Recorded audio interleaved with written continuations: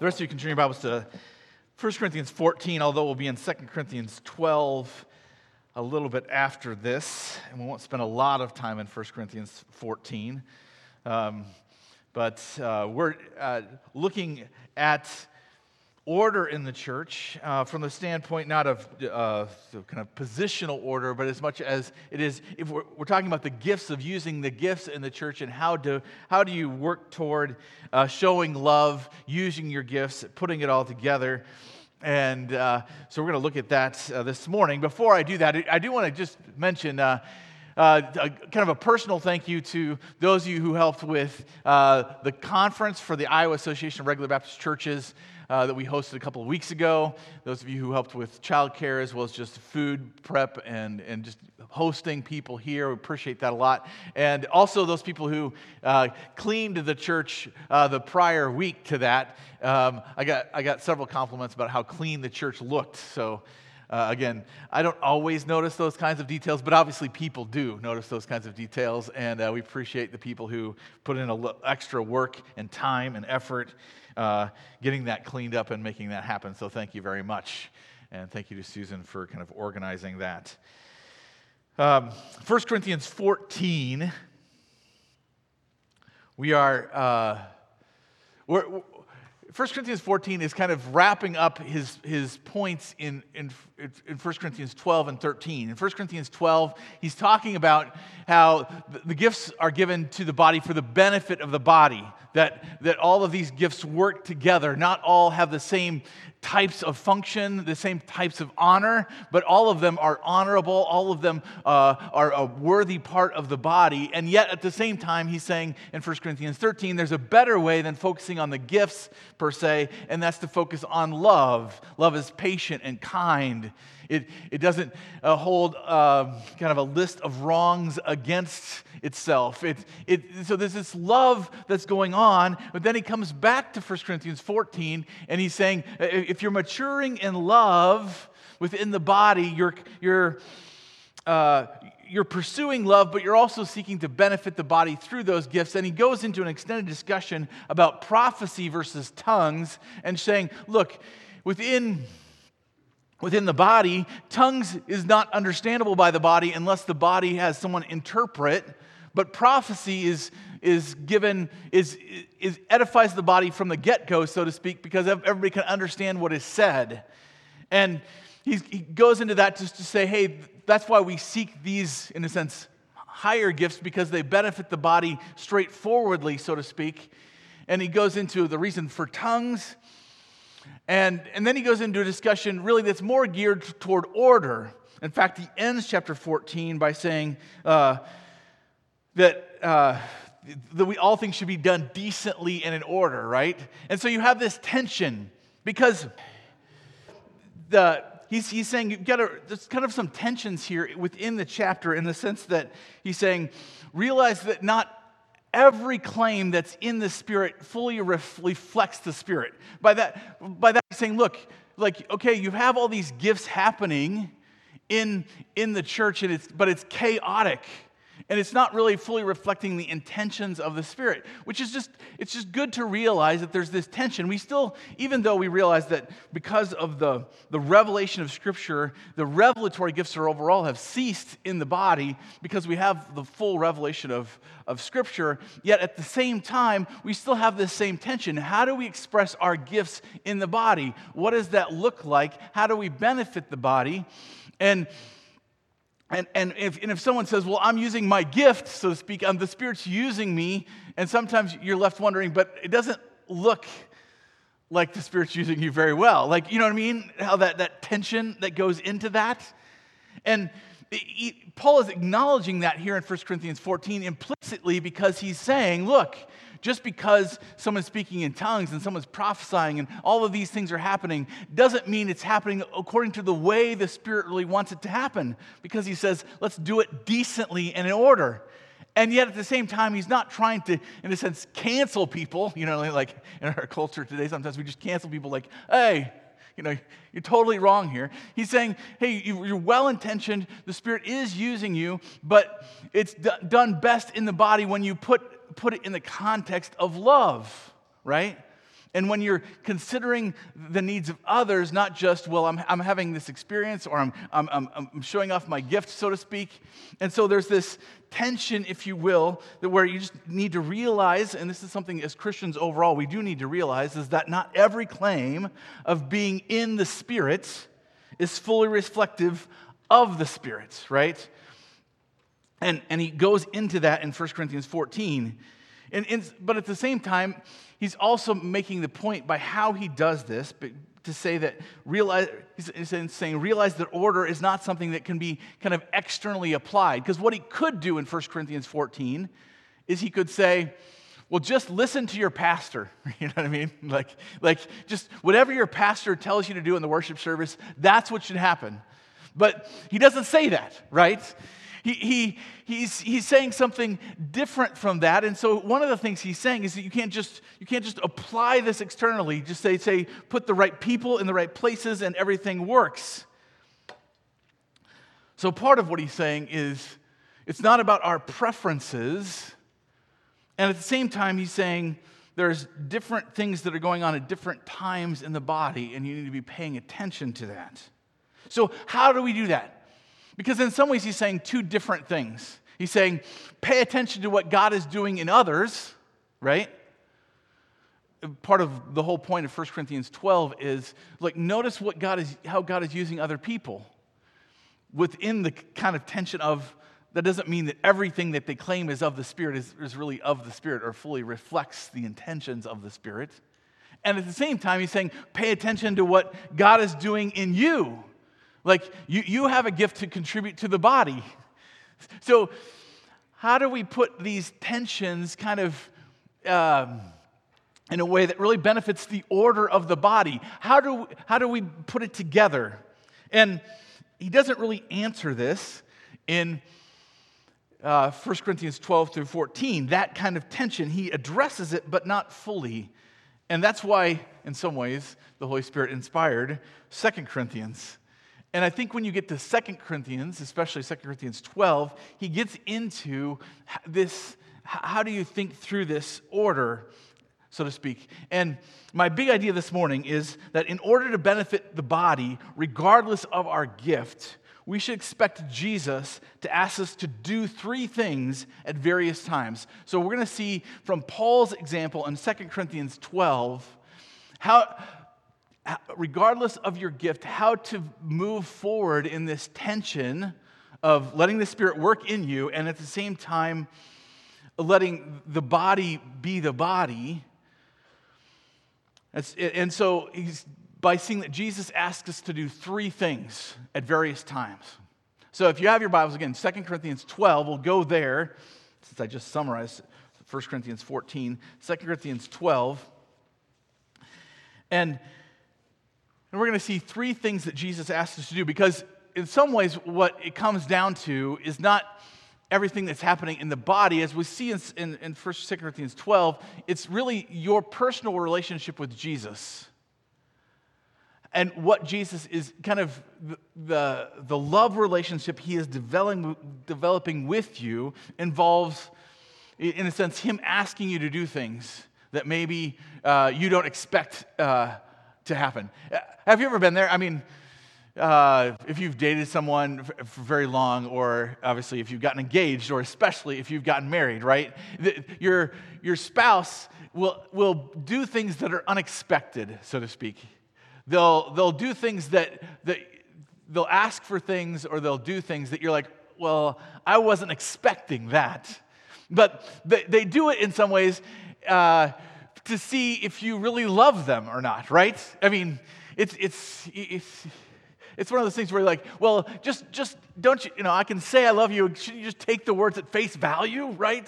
Like, if I say, oh, Amy, I love you, and she's like, but I don't see it right now. You're like, well, I'm saying it, isn't that good enough, right? And she's like, no, you haven't done the dishes, you haven't done the things that really mean love right now, right? And so it's the same way in our relationship with Jesus, right? He's going to ask us to do certain things, and you're going to be like, but this doesn't necessarily, but can I just say I love you, Jesus, and that be good enough? And he's like, no, I want to experience that love relationship with you, and I want you to experience my love for you at the same time. And so in 2 Corinthians 12, Paul is dealing with this relationship with Jesus, and they're, in some ways, the Corinthians' challenge of that relationship. It is, especially as far as regards to apostleship and whatever, but his insight here is really key in understanding this relationship that we have with Jesus and how it affects our relationship to the body as a whole. So just follow along as I read 2 Corinthians chapter 12 and verse 1. I'm jumping into the middle here of this argument where Paul is talking about how God has used him in the past, and yet what it means, or how does he think about it. So notice what he says. He says, 2 Corinthians 12, verse 1, he says, I must go on boasting. Though there is nothing to be gained by it, I will go on to visions and revelations of the Lord. I knew a man in Christ who 14 years ago was caught up to the third heaven, whether in the body or out of the body, I do not know. God knows. And I know that this man was caught up into paradise, whether in the body or out of the body, I do not know, God knows. And he heard things that cannot be told, which man may not utter. On behalf of this man I will boast, but on my own behalf I will not boast, except of my weaknesses. Although if I should wish to boast, I would not be a fool, for I would be speaking the truth. But I refrain from it, so that no one may think more of me than he sees in me or hears from me. So to keep me from becoming conceited because of the surpassing greatness of the revelations, a thorn was given to me in the flesh, a messenger of Satan, to harass me, to keep me from becoming proud or conceited. 3 times I pleaded with the Lord about this, that it should leave me, but he said to me, my grace is sufficient for you, for my power is made perfect in weakness. Therefore, I boast all the more gladly of my weaknesses, so that the power of Christ may rest upon me. For the sake of Christ, then, I am content with weaknesses, insults, hardships, persecutions, and calamities. For when I am weak, then I am strong. So the first thing that Paul wants them to get here, these asks, in a sense, that Jesus is asking, is that Jesus wants us to value weakness over strength to magnify his grace. He wants us to value weakness over strength to magnify his grace. Again, 2 Corinthians 12, 7 through 10. But before he gets there, right, he's talking about revelations, in a sense, just like he was talking about in 1 Corinthians 13 and all of that section there, where he's talking about, hey, I've got these amazing truths from God that I can't, ultimately you realize he's talking about himself, that I can't talk about. But I don't want to boast about that anyway, because Jesus taught me a lesson, so to speak, that I need to value my weakness over my strength in order to help his grace to be seen for what it truly is. And this is an important point, right? We live in a world, N.T. Wright says this in For All God's Worth, we live in a world full of people struggling to be, or at least to appear, strong in order not to be weak. And we follow a gospel which says that when I am weak, then I am strong. And this gospel is the only thing that brings healing, right? Like, we think to ourselves in some ways, okay, I mean, these are the temptations sometimes, right? God saved me, why? Well, because I could add so much to the kingdom, right? Because I can do so much. And when we think about gifting, in some ways that's what we think, right? We think, okay, God saved me and he gave me this gift in order to be of benefit to the body, to say, look, isn't this amazing that I can bring this to the body? And yet, Jesus is saying, no, the point is not to focus on the gift. The point is to focus on my grace in the midst of you working. And sometimes that's, in fact, oftentimes that's most clearly revealed when we see our weaknesses and not our strengths. And again, our culture doesn't like to focus on that. I get that, right? We want to see the successful. We want to see the amazing. We want to see the powerful. And God says, but you show off my grace and my strength when you're weak and I am strong. In her book, Tramp for the Lord, Corrie ten Boom tells the story of a woman she met in Russia during communist persecution of Christians during the Cold War. The old woman was lying, she writes, on a small sofa propped up by pillows. Her body was bent and twisted almost beyond recognition by multiple sclerosis. Her aged husband spent all his time caring for her since she was unable to move off of the sofa.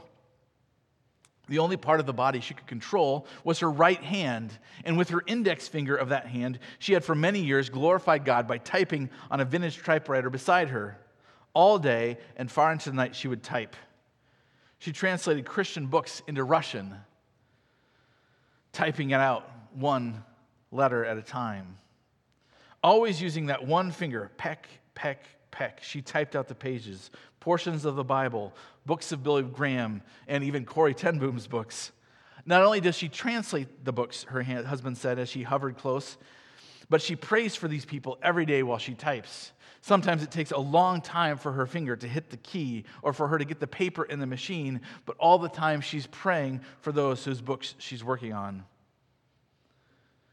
Again, Corrie ten Boom writes, I looked at her wasted form on the sofa, her head pulled down and her feet curled under her body, and I said, oh Lord, why don't you heal her?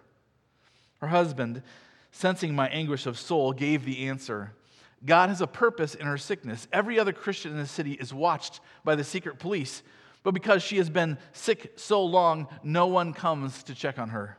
They leave us alone, and she is the only person in all the city who can type quietly, undetected by the police. God uses even us in our weakness, right? And no one would wish to have multiple sclerosis, and no one would wish to type one letter at a time on a typewriter. That's fine. We shouldn't wish for that. The point, though, is God introduces weaknesses into our lives of various kinds all of the time. Physically sometimes emotionally. Sometimes spiritually we feel dry and dead. There's all kinds of weaknesses that come into our lives at various times. And the point is not to shove those down and be like, well, I've got to appear strong and I've got to show God's grace, going to show off my gift. When Paul is saying, no. Realize that when you are weak, then God's strength is perfected in your weakness. It's okay to go to God and show your dependence on Him and your need for Him. Why? Because that relationship is there. He wants to be seen as strong. He wants to be seen as loving. He wants to be seen as helping and carrying you along. He doesn't want you to be like, well, look how I'm so great. I don't need Jesus, basically. And so Jesus asks us at various times and in various ways to value weakness over strength to magnify His grace. And so if you're sitting there saying, okay, how do I use my gift? What do I need to do here? I'm not sure how to use it. Think about your weakness a lot of times versus your strength. Realize the times when you feel like, I don't know what to do here. I don't know how to act. I feel insulted here, or I feel that I can't move forward here. Those are the times when God can show up powerfully in your life to do something as you walk by faith with Him. And I could probably spend a whole sermon on this, but I'm going to go on to the second thing that I think that Jesus asks a little later in the chapter, where He asks us to value people over resources to magnify His love.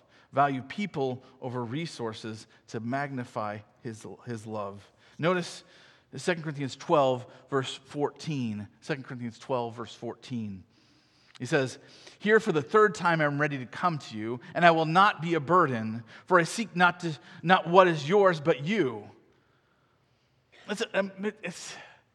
That phrase right there just struck me, right? I seek not what is yours, but you.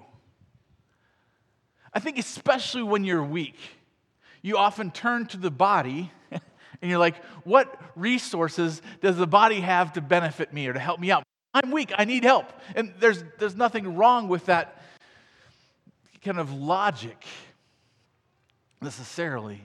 But there's something else that Paul is saying, that sometimes what we need to realize about the body is that the body is there to be the body, not because of the resources that it provides.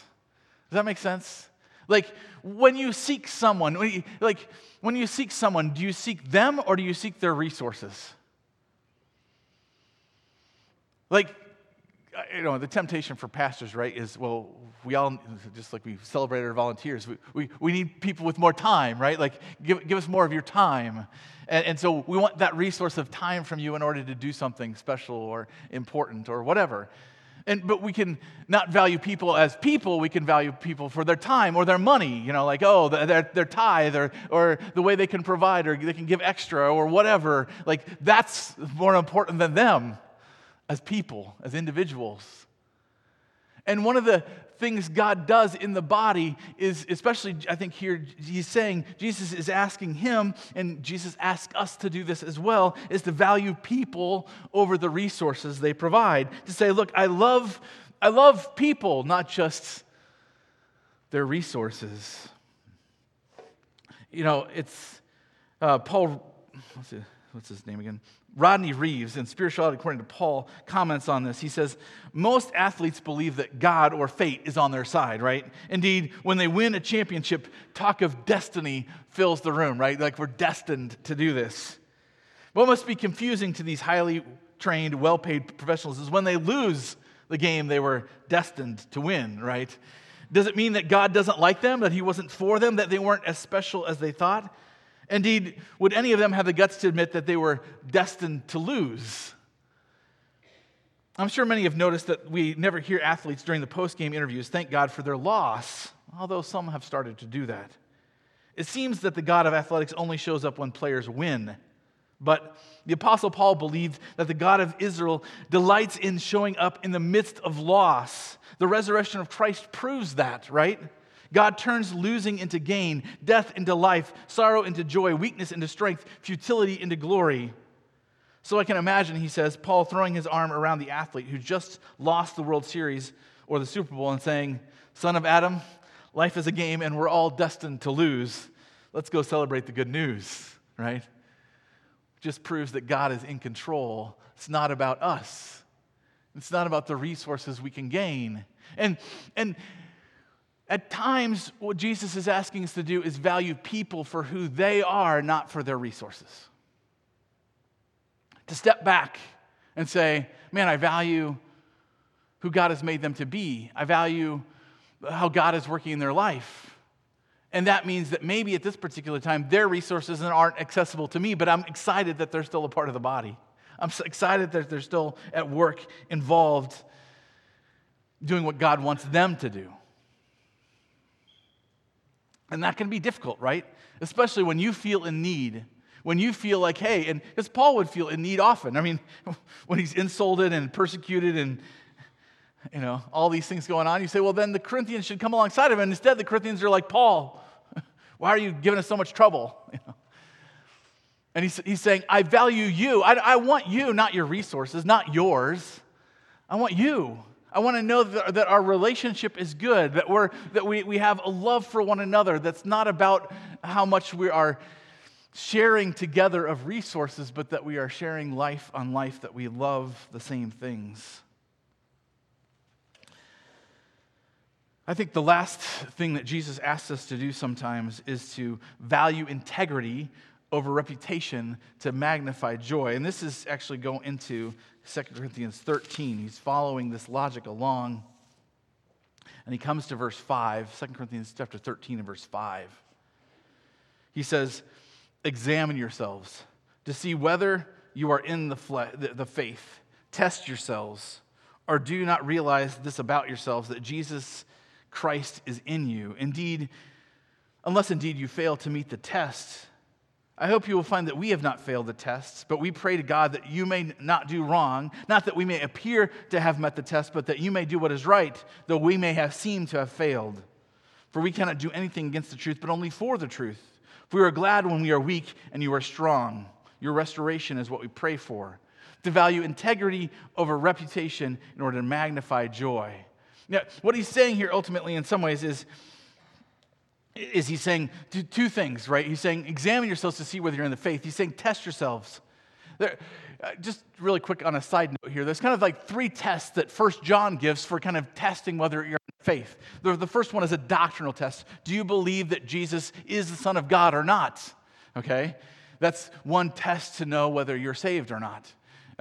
The second test is practical in a sense, is do you love the brothers? First John makes it clear. Like if you're a son of God, you love the children of God. You love his family, so to speak.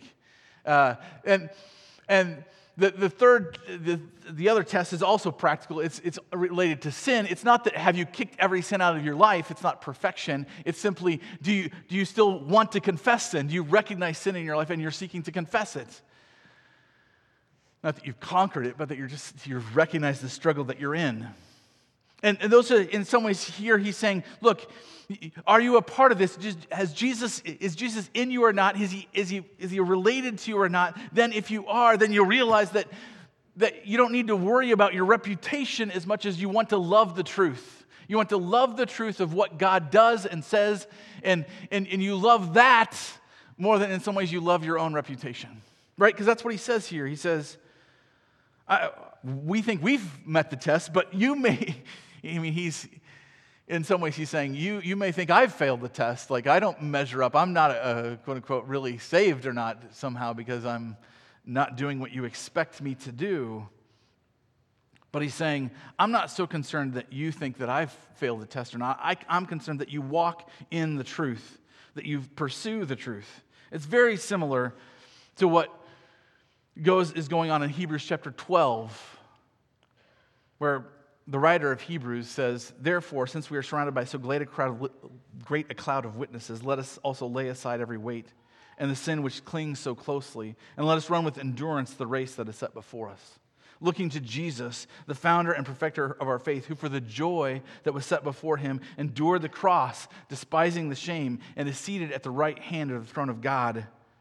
Consider him who endured from sinners such hostility against himself, so that you might not grow weary or faint-hearted. Paul is saying here, look, there are times when you'll appear to have failed, but people are walking in the truth, and that's way more important than what you look like sometimes. It's kind of like coaching. If you've ever coached kids, you kind of understand this, right? You get a group of kids with varying degrees of skill, and you're seeking to improve them. You know that you're not going to turn half athletes into super athletes, you know what I mean? And you know that you're going to help some kids that are good athletes to get a little bit better. And so you go into a game, and during that game, you might lose to a better team. It's part of being a coach in youth soccer or whatever, youth sports, right? You can lose to a better team. The thing as a coach that you're more interested in is not what your parents think of you. What you're really concerned with is your kids, that they believe that they're growing and getting better and that they're pursuing what they need to pursue to be better. In this case, that's soccer. That they're improving. You don't care so much about what you look like as a coach. What your joy is in your children walking in the truth. What your joy is in your kids pursuing and getting better at soccer. And so here Paul is saying the exact same thing, really. He's saying, look, there are times when Jesus is going to ask you, hey, you might be seeking to love some people and use your gift in a certain way, and it doesn't come across the way you intended it to come across, right? You thought, oh, I'm going to teach here or I'm going to serve here, and people don't respond the way you expected them to respond. And Jesus is asking you, in a sense, but rejoice in the truth. Will you rejoice in the truth? Because in a sense, Jesus does that with us, right? He rejoices in the truth. We don't get it right all the time. We sin, we fail, right? But what does Jesus do? He rejoices in us. He loves us. He keeps working in us. He doesn't give up on us. And that's why he's given us the Holy Spirit. He's working in us. And so when we serve and the Holy Spirit works through us, and then it doesn't quite go the way we expect it to go, sometimes Jesus asks us, in a sense, rejoice in the truth. Rejoice in the fact that things are moving forward, that the people you're ministering to are pursuing truth at least. Now you say, well, they don't always pursue truth. My kids don't. People I do work with church, then grieve. It's okay to grieve sometimes when people don't do what you think they should do too. But here he's talking about joy.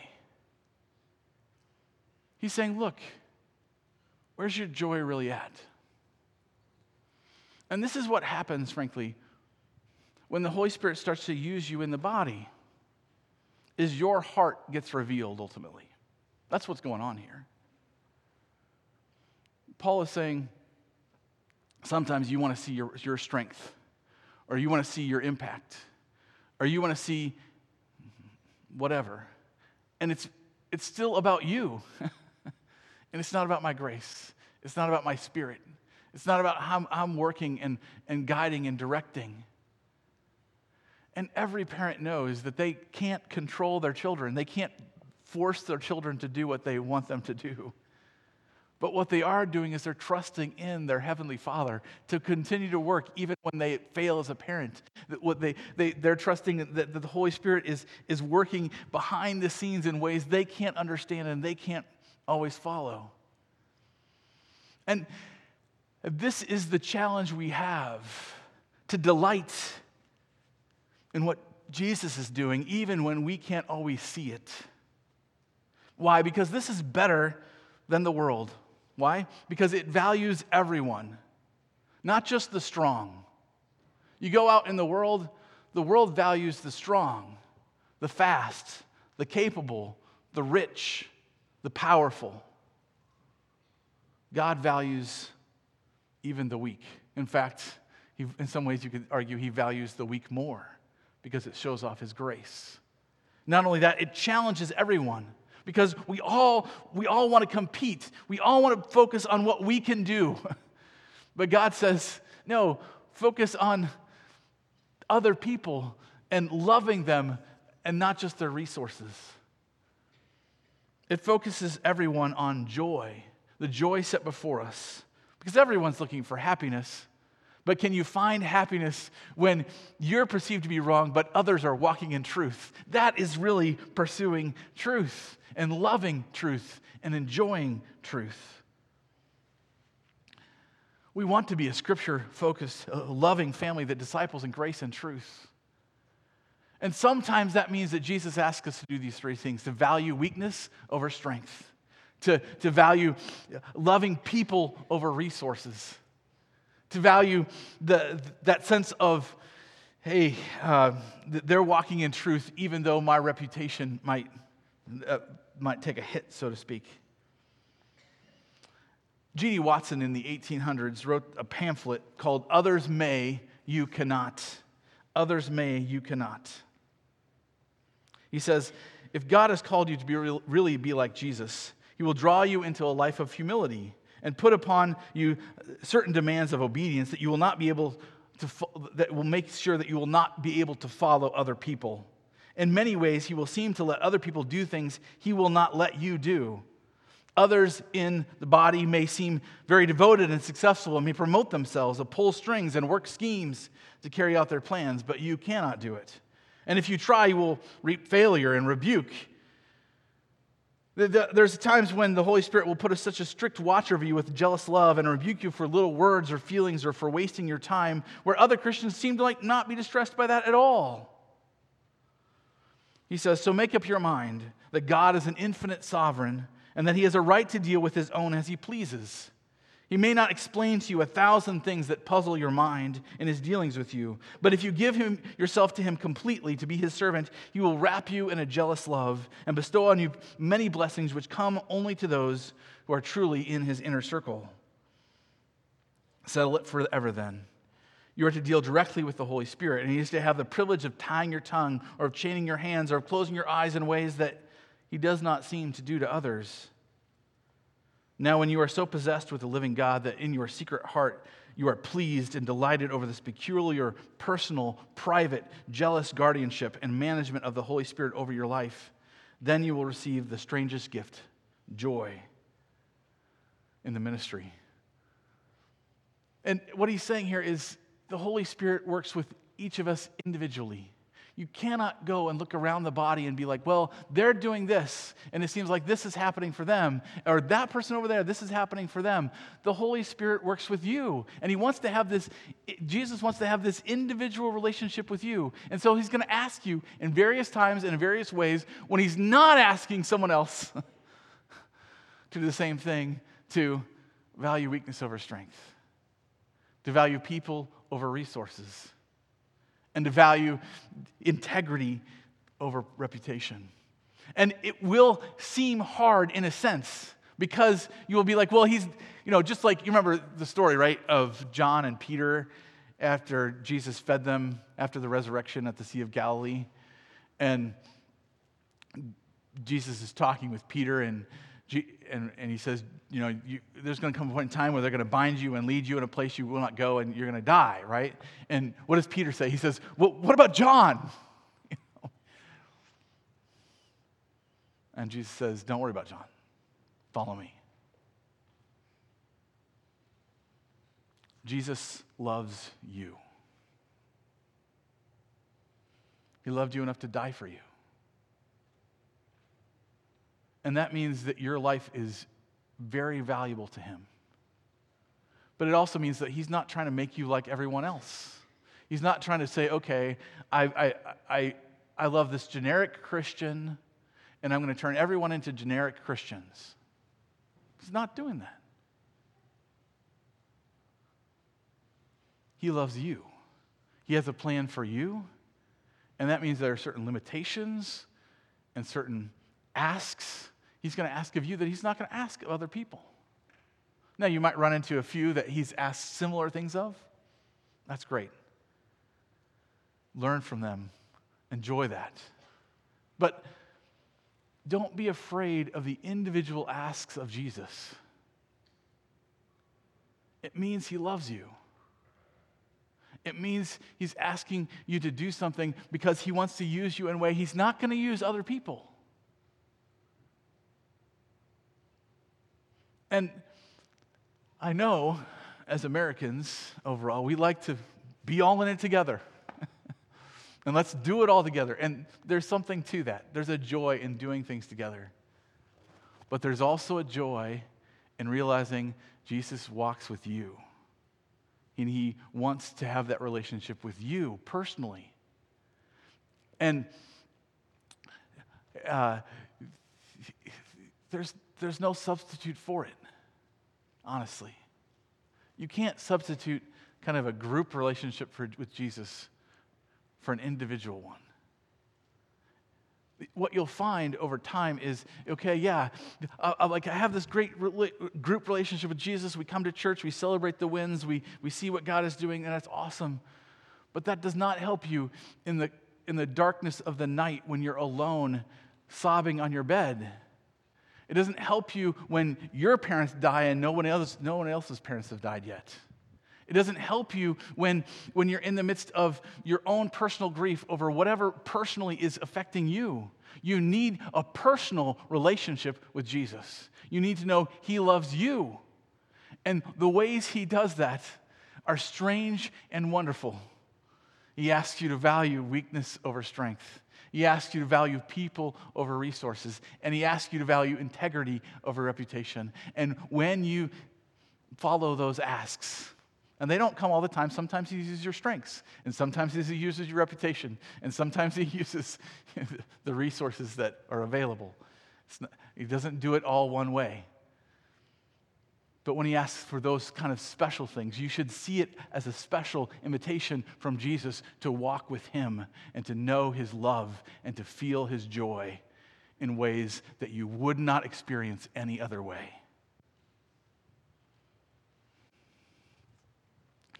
So will you, as the Holy Spirit said to Peter, will you not, in a sense, fight the Holy Spirit? Will you see that it is truly that God's grace is made perfect in weakness? His grace is sufficient for you, and his power is made perfect in your weakness. For when you are weak, he is strong. Will you believe that? Will you rejoice in that? will you walk in that? Heavenly Father, we thank you for the individual invitations of Jesus. Lord, you're working in each one of us in a variety of ways. Sometimes it's through our strengths, and we use our strengths and we see the amazing things that happen and we rejoice in that. Sometimes it's through our weaknesses. And we have to rest in you and walk with you and trust in you and know that you love us and you're using us in ways that only you could do it because we can't do it ourselves. And sometimes we just need to value the relationships we have and not the resources that they bring. And sometimes we need to value just walking in the truth. Lord, what a joy it is to know that our children walk in truth. What a joy it is to know that we can walk in truth and walk with you. And I don't know where everybody's at, but I do know that you love them individually, that you want to have that individual relationship with you, and you're inviting them into that in a variety of ways. Help us to walk with you. In your Son's name we pray. Amen.